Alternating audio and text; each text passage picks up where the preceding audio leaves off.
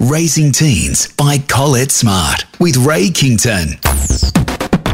Do you ever feel weird? As if. This is Raising Teens. Ray Kington, joined by Colette Smart, who's our expert in all things psychology, all things teens, and we'd love to hear from you via the Hope Media app. You've got a question for us, got an issue, got a bit of feedback for us, we'd love to hear from you. So that's how you can get in contact with this podcast.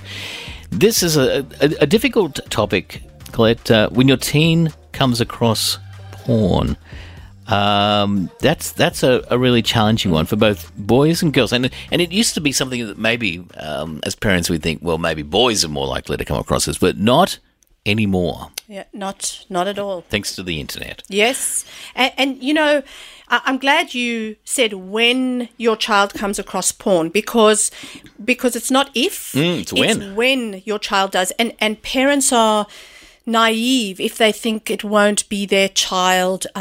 You know, I've had times where I do seminars in schools for young people, year 8s, on relationship intelligence and pornography, and pretty regularly I will have a parent say to that school, no, my child's not attending that, you know, it's too much information, they don't need it. Actually, by year 8, it's too late. Yeah. We need to have addressed it already. It's just schools are trying to figure out when the right time is to talk about relationship intelligence and pornography and consent. And, you know, we need to first remember that sexual attraction is not inherently bad. You know, sex and sexual attraction isn't a bad thing. It's part of normal, healthy development.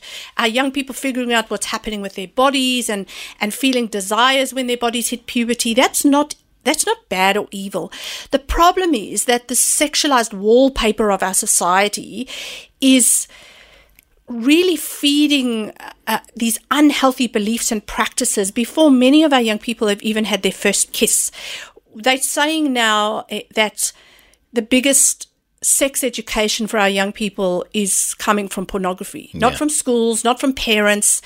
And our young people, you know, we're seeing young kids as young as 9 exposed to pornography, often at the time when people don't think they need to put blocks or software on kids' phones because, oh, you know, we're not at that stage yet. No, you absolutely are. Yeah. And it's not that at 9 they're seeking it out. It starts off by them stumbling across something, accidentally clicking something, and curiosity leads them down the path to viewing it more and more.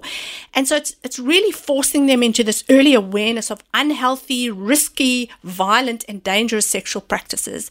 And I often say to schools, you know, there's no point in us doing these days on consent and healthy relationships if you're not going to talk about pornography. Yes. If you don't talk about pornography, you're actually wasting your breath, because that is where our young people are learning about what sex is, and the way they're learning it is, oh, well, you know, pushing someone or a bit of violence or a lot of violence is actually part of sex. That's what they're learning.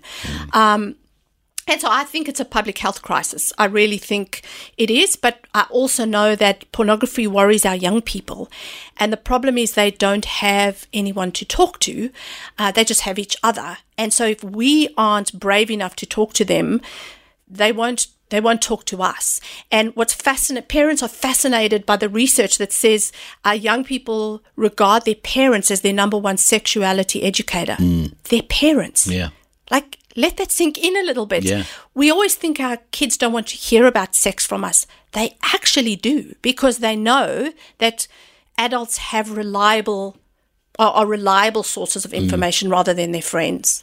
So, you know, I posted to Instagram somebody's quote from Twitter. Somebody called Benny said, "Pornography has poisoned the minds of an entire generation, and not just the boys. When girls see their own degradation and objectification as an empowering concept and boast about it, you know we've reached an all-time low." And that's where our girls are not seeing that they should say no. They're also self-objectifying because they think that is what's empowering or how they should behave. And so I think if parents haven't spoken about this, it's not one big talk. It's lots of small talks at every age and stage through your teen years. Even if it makes you uncomfortable to start off with, call out the elephant in the room. Say, you know, I'm cringing here. I know you probably are, but we need to talk about this. Have software on your kids' phones and your home Wi-Fi. Have boundaries around technology in bedrooms. Explain to them that they're not dirty or weird if they have this response when they see something, but talk to them about the poisonous script of pornography, I call it. Talk about people being treated as objects, and how pornography, we know that there's so much evidence about how it leads to biological, psychological, and social ill effects of generations. And then especially when parents say to me, but what happens when I discover my tween or my teen has seen pornography? What do? I say to them, prepare to feel shocked and shattered and wanting to go and hide in the pantry. It's normal. You discover your child's innocence is gone, and that is shocking. And it's because you love your child.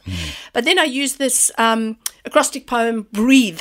So B is be ready, and then just sit and breathe in the pantry if you have to until you're ready to talk. Rocking back and forth. Reassure your child that you don't reject them, that they're not shameful, that your job is there to support them and love them through this. And you're going to now be talking about it a lot more often.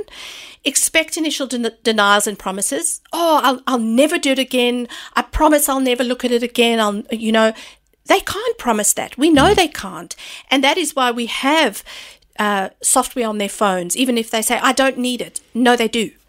And then having healthy activities, other healthy activities to occupy their time. The technology check. So if you've let that slide, go and check what's going on in your family around your technology boundaries.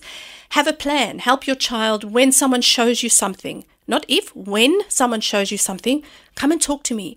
I'm not going to take away your device because that's what they're terrified of. I want you to talk to me about what you see, what people tell you.